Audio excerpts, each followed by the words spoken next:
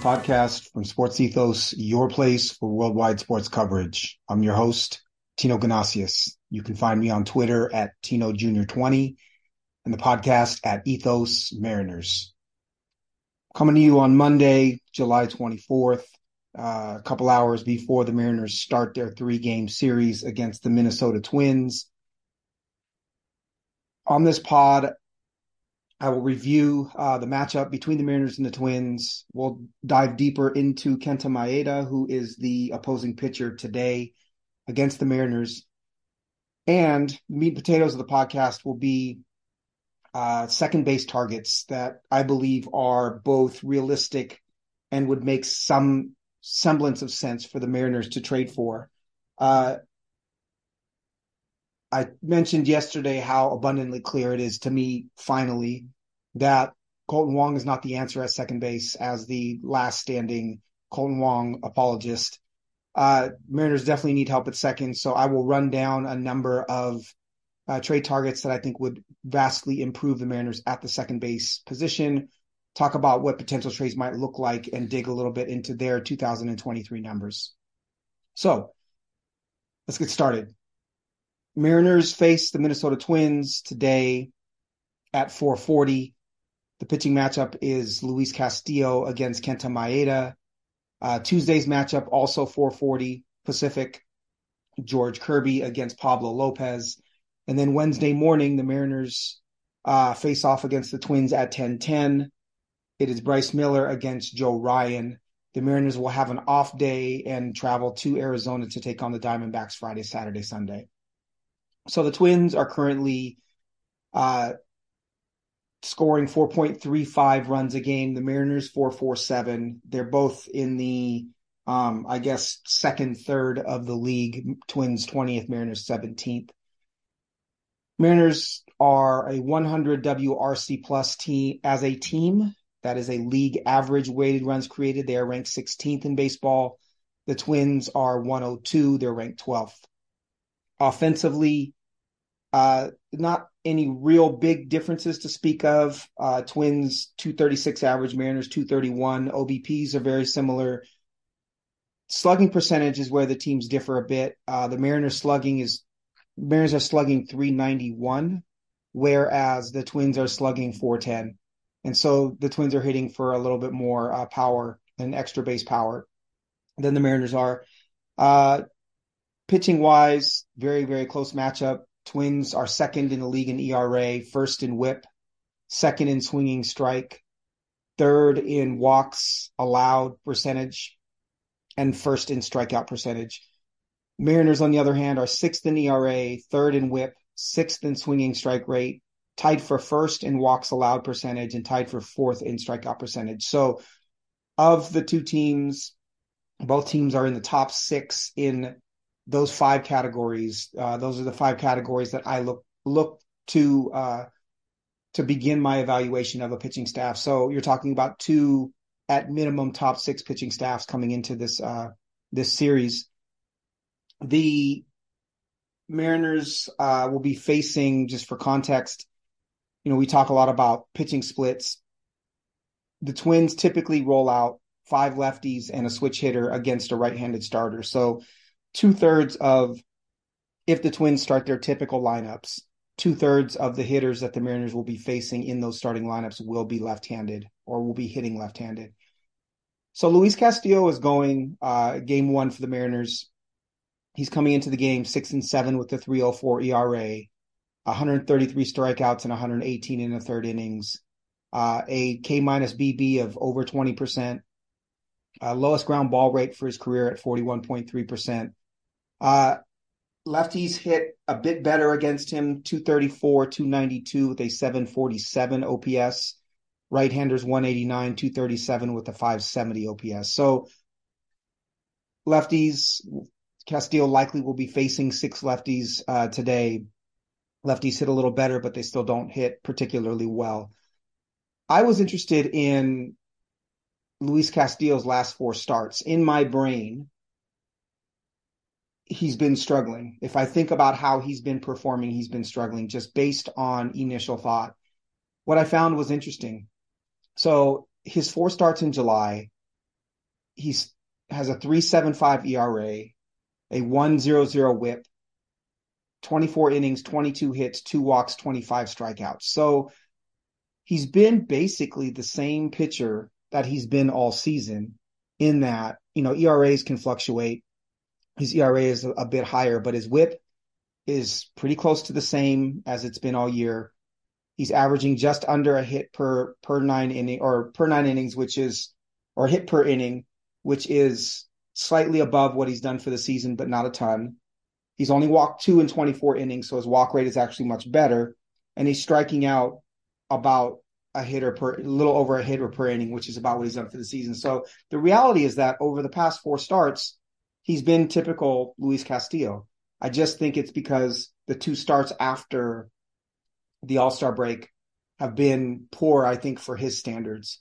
They have been, so going backwards, he started against Minnesota on the 19th, 6 innings, 6 hits, 3 runs, 11 strikeouts. Against Detroit on the 14th, 5 innings, 3 earned runs, 5 strikeouts. The start on the 7th was at Houston. That's the start where he led with the sinker instead of the 4-seamer and flipped his pitch mix, as did Logan Gilbert and George Kirby. And in this start, he went 7 innings, 5 hits, no runs, 3 strikeouts. And then against Tampa Bay on the 2nd, it was 6 innings, 7 hits, 4 runs, 6 strikeouts. So he's been inconsistent, but his overall numbers have been pretty much the same. I like to do that exercise because it forces me to look further than what I initially assume. And it did break down my assumption that he's been struggling over the last month or so, because he's actually pitched, as I said, essentially the same. A couple other notes with Luis Castillo. He is a pitcher who has 3 pitches with a 30-plus whiff rate percentage. His 4-seamer is 35.8, slider 38.1, changeup 32.2. When you can throw 3 pitches with a 30% whiff rate, you are working with something very strong. One of the indicators that I saw in the 22 offseason for fantasy was Dylan Cease had 3 pitches of a 40% or greater whiff rate. And to me, despite his wildness, that said that he was due for a breakout. And indeed, that's what he did in 23. But when you have multiple pitches, or you have 3 pitches that are above 30% or above 35%, you're starting to it's a pitcher that becomes very difficult for a hitter to hit, because you don't know what's coming, and those pitches are very clearly of quality. So that's one note. The other one is that his whiff rate currently is 32.2%, which is about 6.5% above league average. So Castillo keeps trucking along. If you get 190, 200 innings from him this season, it's probably going to be right around a 3 ERA and right around a 1 whip. It's just the inconsistency from start to start, which from my eyes is always location based with him. When he's missing his spots, he's good. When he's hitting his spots, he's elite. That's basically it with him. Mariners are lucky to be able to count on that type of performance from Luis Castillo. He will be opposing Kenta Maeda. Kenta Maeda is 35 years old, right-handed starting pitcher for the Twins. Came up with the Dodgers, Japanese-born, pitched in Japan for a while before coming over to the States. He is 6'1", 185. He signed an 8-year contract worth $26 million total 7 years ago. He is a free agent in 2024. For the season, he's 2-5 with a 5.10 ERA and a 1.25 WHIP, but his expected ERA is 3.89 and his expected FIP, fielding independent pitching, is 3.76. Why is that? Because his BABIP is 333, which is 38 points above league average. His left on base percentage is 61%. League average is 72, meaning he's stranding less runners than your typical major league pitcher. 42 and a third innings, 41 hits, 12 walks, 50 strikeouts. So 28.6% strikeout rate and a 13.9% swinging strike rate. His splits are pretty even, higher average versus lefties, higher on base versus lefties, higher OPS versus righties. He too has two of his three major pitches have above a 30% whiff rate. His slider at 30.6, splitter at 35.3. He throws a slider 34% of the time, leads with it. Splitter 33% of the time, four-seamer 23% of the time. He doesn't really get above 90 miles an hour. His four-seamer averages 90.3 miles an hour. He will mix in a sinker to right-handers on occasion and mix in a curveball to lefties on occasion.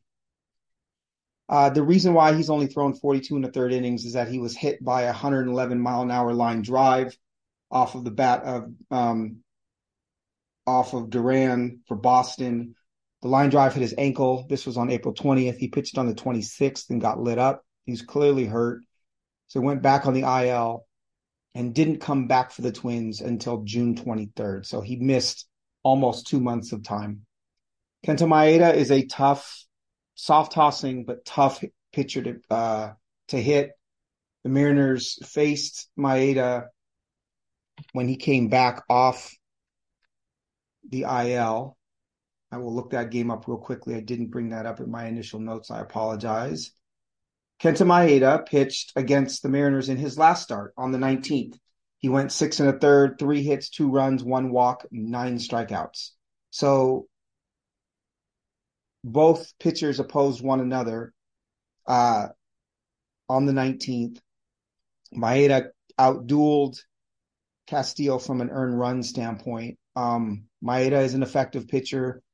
I would give the slight advantage to Castillo because he is a better pitcher, a more talented pitcher, but Kenta Maeda is a tough out and a tough out for the Mariners.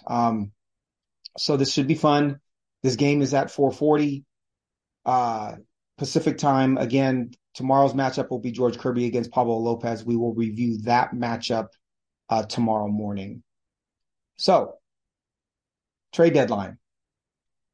Mariners are 1 week away from the Major League trade deadline. It is on August 1st. It is at 3 p.m. Pacific. Mariners only have 7 games before the trade deadline passes. 3 games against the Twins in Minnesota, an off day on Thursday, 3 games in Arizona against the Diamondbacks, and then 1 game Monday night against the Red Sox on July 31st, and that is it as far as games played by the Mariners before the trade deadline. So not a lot of time to see different performance from this team as far as individuals go. Their numbers are going to be their numbers for the most part. A week is not going to make that big of a difference.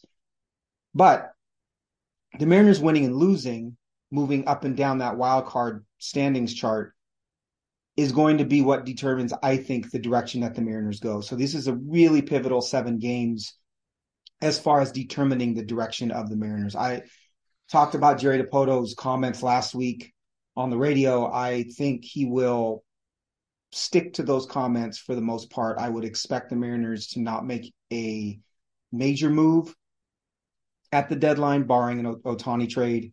But I do expect them to do something on the margins. I also, if the Mariners lose 5 of 7, maybe you see Teoscar Hernandez traded. If they lose 5 of 7, maybe you see Paul Sewald traded.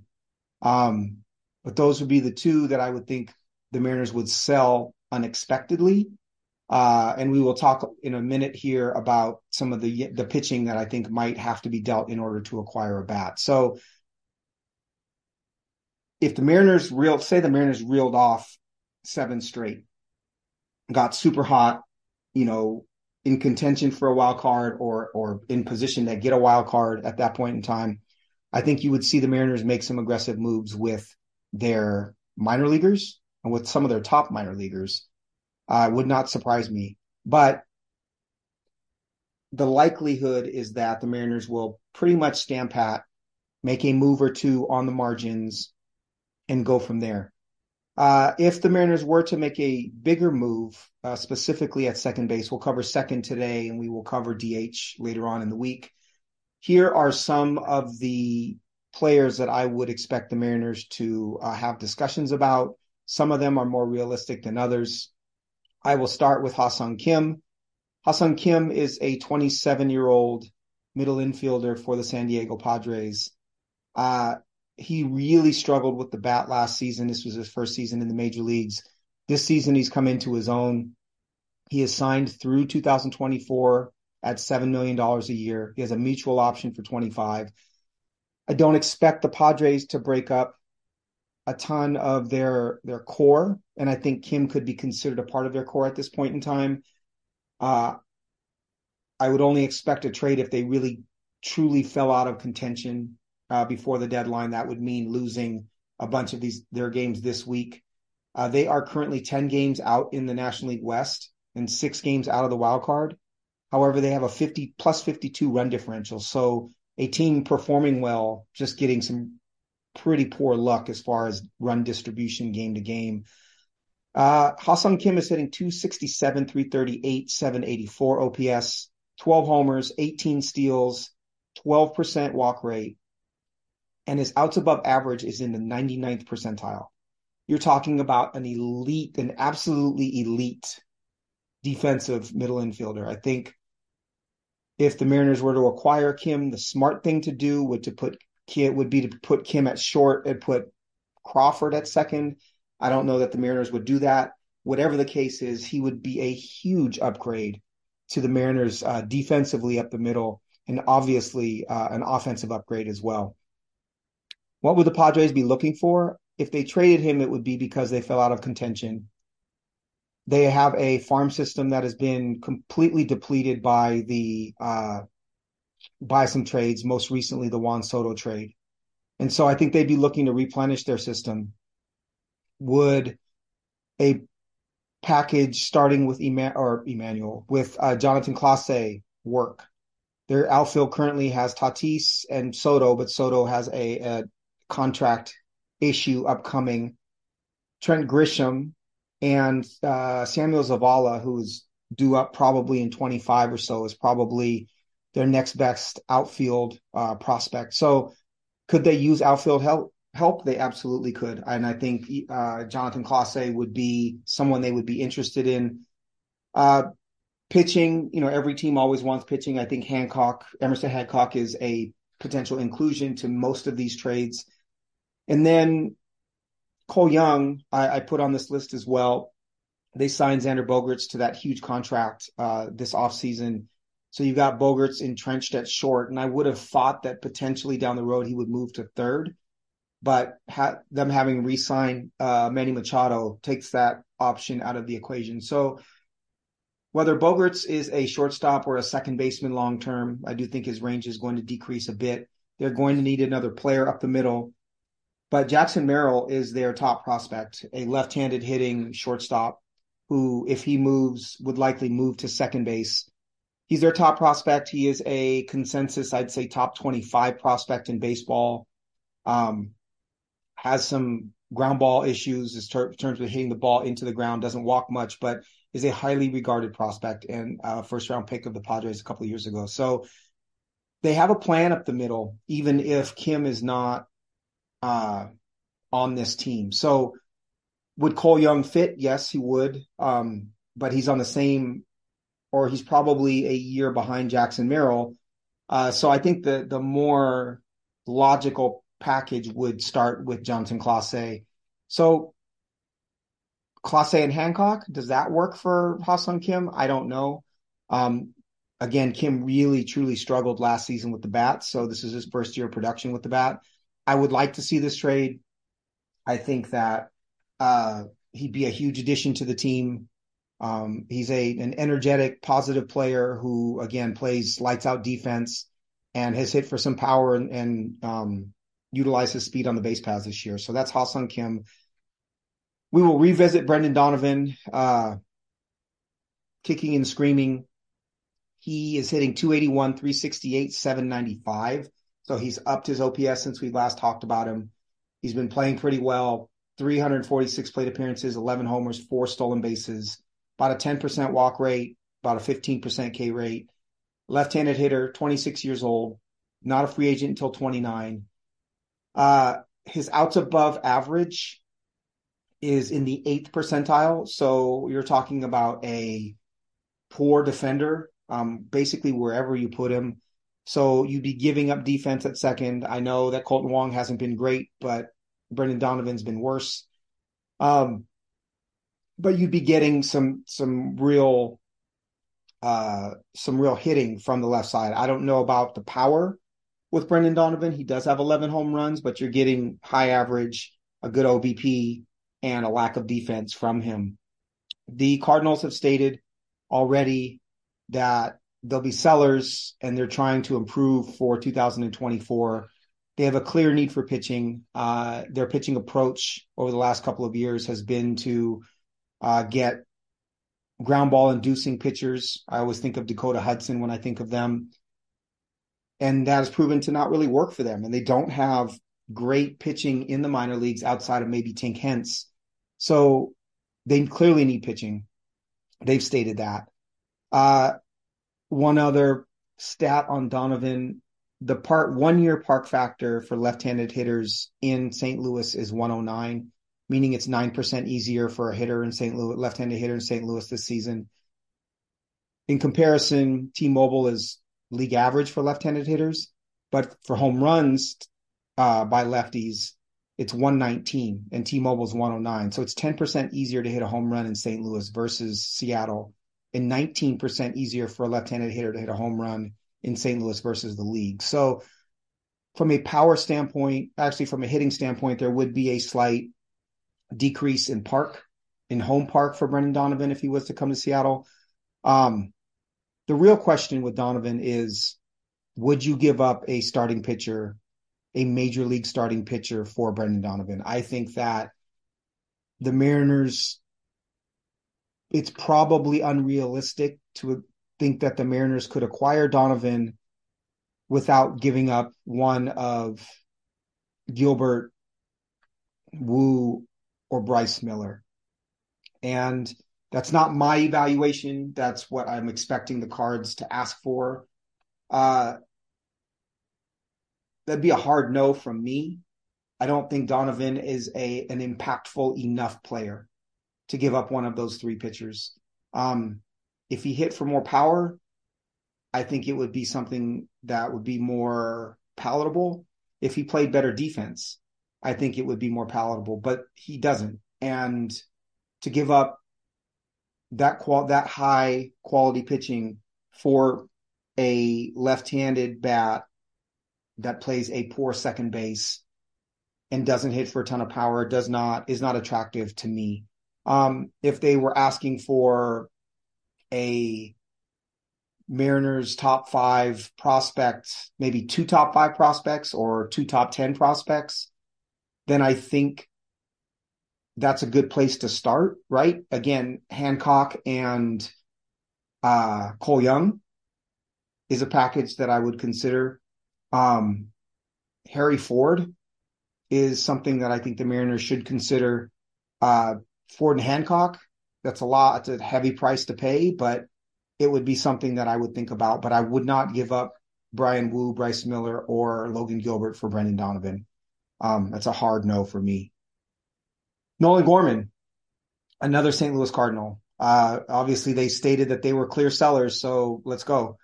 23 years old, not a free agent until 2029. Triple slash this season, 243, 325, 814 OPS. Left-handed power hitter, 20 home runs, 5 steals, almost an 11% walk rate and 31% strikeout rate. Outs above average, 29th percentile. Again, below average second baseman, but still better than Donovan, at least according to that particular metric. I do believe Gorman would take one of Gilbert, Woo, or Miller to acquire him. This one I would consider. I think Gorman has a more impactful bat.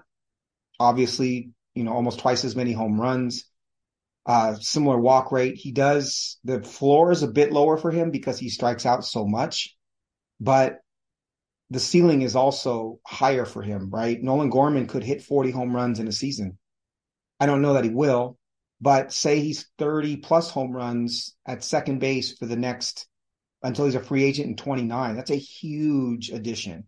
And so Gorman, for a young pitcher, again, one of those back three, is something that I think the Mariners have to consider. I don't know if I would have the cojones to pull off that trade. You would have to really be in love with Nolan Gorman and consider him a player with on the rise. But certainly that trade would have an impact long term for the Mariners. You're getting a controllable asset back, which is clearly they're always looking for. And as I looked at the potential free agent pitching list in 24, there are some names on that list that the Mariners could sign, specifically short term, to shore up the staff. Not shore it up, but continue to make it better, I guess. So here's some names that I expect to be free agents next season. Marcus Stroman has a player option at $21 million, which he is going to opt out of. Clearly, he's been great. He's pitching for the Cubs currently. He does not fit the Mariners mold in that he throws sinker slider, but not to strike people out, to induce contact. I do think that he is an interesting player. He will command a pretty big salary. He'll be 33 years old by then. Lance Lynn has a club option will probably get picked up on Lance Lynn. Eduardo Rodriguez has an opt-out for the Detroit Tigers, left-handed starter. I would expect him to opt out. He's been very good this year. He's been hurt a bit, but he's been very good. Julio Urias for the Dodgers is a free agent, but I would expect the Dodgers to re-sign him unless there's something wrong with his medicals or they don't trust him. Ross Stripling for the Giants has a player option at $15 million. Andrew Heaney, left-handed starter for the Rangers. Aaron Nola, starting pitcher for the Phillies, who's a perennial Cy Young candidate, is a free agent. The Phillies, typically, I would just say they're going to re-sign him, but the reality is that their payroll is incredibly high. And so I would expect them to re-sign him, but that's a dark horse name. Lucas Giolito's a free agent. Sonny Gray's a free agent. Local boy Blake Snell is a free agent. So my point is that seeing this free agent list made me open my mind up a bit more to the idea of trading a pitcher. I said last night that if I was Jerry Dipoto, that while it would be difficult to trade a pitcher, Logan Gilbert would be the one that I would trade because he has proven his durability. He has a track record, which is going to be worth more to a team in trade, but that he has the lowest ceiling of the current five starters in the major league rotation. I believe he has the lowest ceiling. He has a high floor, but I don't think he's an ace. I don't even really think he's a number two. And then when you compare that free agent class that I just spoke of to the second baseman class, you've got your friend in mine, Colton Wong, Javier Baez, but he's not opting out. Your friend in mine, Adam Frazier, a 36-year-old Josh Harrison, Brad Miller. Whit Merrifield has a mutual $18 million option. I'm not a Merrifield fan. I think his value has been inflated for what fantasy reasons, mostly, and stolen bases. Tony Kemp, Donovan Solano, you've got some crap names at the second base position as free agents. And then if you look at shortstops as well, assuming JP could move or you could put this player at second, then you've got Brandon Crawford, who I think will retire at 37 years old, Kike Hernandez, Nick Ahmed Rosario, Isaiah Kiner-Falefa, Paul DeJong and Tim Anderson have club options, debatable as to whether they'd be picked up. Anderson might be interesting. The off-injured Adalberto Mondesi. So there's nothing up the middle. I think the only way you're going to really plug that hole up the middle for the Mariners is to acquire a bat.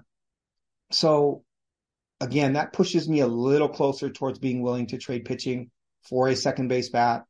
I still don't know if I would do it. It would depend on the player. Again, Ha-Sung Kim would be a yes. Brendan Donovan would be a no. Nolan Gorman would be a yes. Next hitter on this list is Brandon Drury. 277 average, 822 OPS for the Angels. He signed a 2-year, $17 million contract. He's a free agent in 25, 14 home runs and 307 plate appearances, no steals, 5.2% walk rate. Outs above average of 86th percentile, which I did not expect to see. He's out right now with a shoulder contusion. He's on the injured list. I don't know if the Angels are going to make a trade. I think it depends on this next week, and it depends on whether they decide to trade Shohei Ohtani or not. But they are currently 8 games out in the American League West and 4 games out of the wild card. Drury is a player the Mariners should have signed. When you look at his production, if the Mariners could have gotten for $8.5 million a year a plus defender at second base who hit 14 home runs and has an 822 OPS as of right now, I think the Mariners would be in a completely different spot. But the Angels signed him, not the Mariners. I would love to see the Mariners deal for Drury. I do think that there's an in-division tax, but if the Mariners were to offer the Angels, let's say, one of the top 5 minor league prospects in the Mariners system, would the Angels say no? Maybe. Should they say no? No. I think the Angels should take what they can get for any veteran on that team. If they trade Ohtani, there's a good chance that that's the direction that they go. And if they try to walk the line and retool, they're out of their minds, because Ohtani is the reason why that team's even in contention. So Drury is a player I'd love to see the Mariners go after. I do think it would take a pretty good minor leaguer to get him. That is a very nice contract to have a productive starting second baseman on. Could they pair 2 prospects for Drury? I think so. Could they give up one of, again, Cole Young, Gabriel Gonzalez, one of Jonathan Clase, one of those types for Drury? I think the Angels might listen, but he's an interesting one. He's a yes for me. I would not give up pitching for him, but he's a yes for me. By pitching, I mean one of the rotation, the players in the Mariners rotation currently. I've got a couple more here. I'll try to go through them quickly. Andres Gimenez is interesting, second baseman for the Cleveland Guardians. He's 24 years old. He signed a contract, 7 years, $106.5 million that goes through 2029. That's a $15.2 million AAV. He's coming off a really big season for the Guardians at age 23. This season's been a disappointment, 704 OPS, 6 home runs, 15 steals. He is a 94th percentile sprint speed player and a 91st percentile outs above average, so fast defender, hit some home runs, stole some bases last year. I think it would take probably multiple top prospects to acquire him, because the Guardians see him as a centerpiece. They are currently 1 game under 500, but only 3 games out in the AL Central. I like Gimenez as a player. I would not give up what it would take to get him. But if they wanted to get off that contract, and Cleveland clearly does not like spending money, and if their evaluation of Gimenez is less than what that contract costs, they have Tyler Freeman, Gabriel Arias, Brian Rocchio, Juan Brito, and Jose Tena in AA and up, AA, AAA, or major leagues, all as prospects who are seen as decent prospects. So the replacement for Gimenez would not be difficult to find for them internally. They'll also have to replace Ahmed Rosario, who's a free agent in 24 next season. He would be a trade candidate for the Mariners. He's hitting 260. He's 27 years old, but a 657 OPS, 3 homers, 9 steals, and a 5.5% walk rate does not work for me. I don't think he's an improvement over anything the Mariners have currently. Tommy Edman, middle infielder, outfielder for the Cardinals, currently hitting 237, 303, 694 OPS, switch hitter, 307 plate appearances, 7 homers, 14 steals. He's 28 years old. He's a free agent in 26. His outs above average is in the 91st percentile. So you're talking about a good defensive, fast, versatile middle infielder, but a player who is a part of the Cardinals core as well.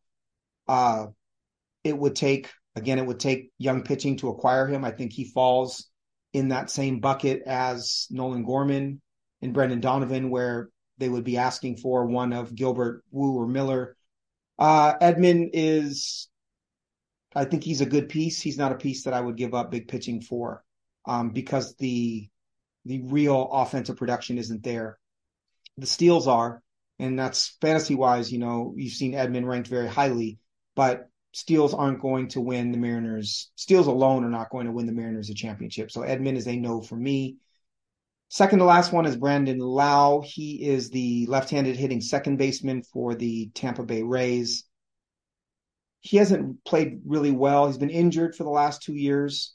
He really, truly hasn't played well since 2021. He is on a very cheap deal, 29 years old, $4 million a year through 24, and then club options for 25 and 26.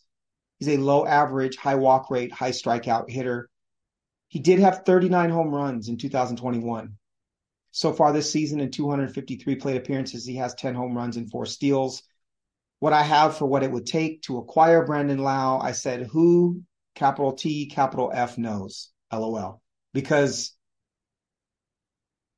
it's Tampa Bay. They could request a prospect that's not on anyone's lists, that's in the Mariners, that's playing in Modesto right now. And you trade him for Brandon Lowe and you end up, he ends up being a superstar. Who knows? But he's a batter. He's a left-handed bat at second base where there is talent. There is lightning in his bat. It's just a matter of keeping him healthy. And then the last one is Jonathan India. So the Cincinnati Reds said about a month ago, there's no way they're trading India. So since then, they have promoted a bunch of their young players. It's been super exciting for Cincinnati. They've rocketed up the rankings. They've got, obviously, Elly De La Cruz, Spencer Steer, Matt McLain, Christian Encarnacion Strand, still with Edwin Arroyo and Noelvi Marte in the minor league still. So tons and tons of infield talent on the Reds.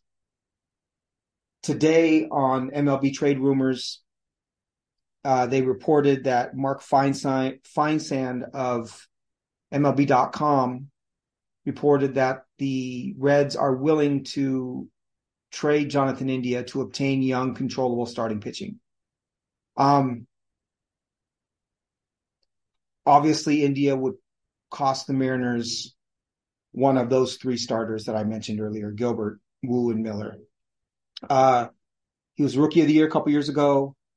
He's currently hitting 251, 338, 749 OPS in 441 plate appearances. He has 14 homers and 12 steals, 9% walk rate, 20% K rate. He is arbitration eligible in 24, a free agent in 27. He's currently 26 years old, and his outs above average is in the 20th percentile. So good bat, not great bat. I wouldn't say he has elite talent. He would certainly be an upgrade over what the Mariners have currently. He would lengthen the lineup quite a bit. He is a solid major leaguer. He is right in the middle of his prime. He is controllable until 27. All of those things sound good. He is not a good defensive second baseman. If you were to pair India and J.P. Crawford, I think you would have a very poor middle infield. I don't like that formula with the number of ground balls that the Mariners get and the number of sinkers that the Mariners pitchers throw. I'm not a huge Jonathan India fan. Fantasy-wise, I never have been. I've gotten into big debates about him. But he is a legitimate major league second baseman who would make the Mariners better.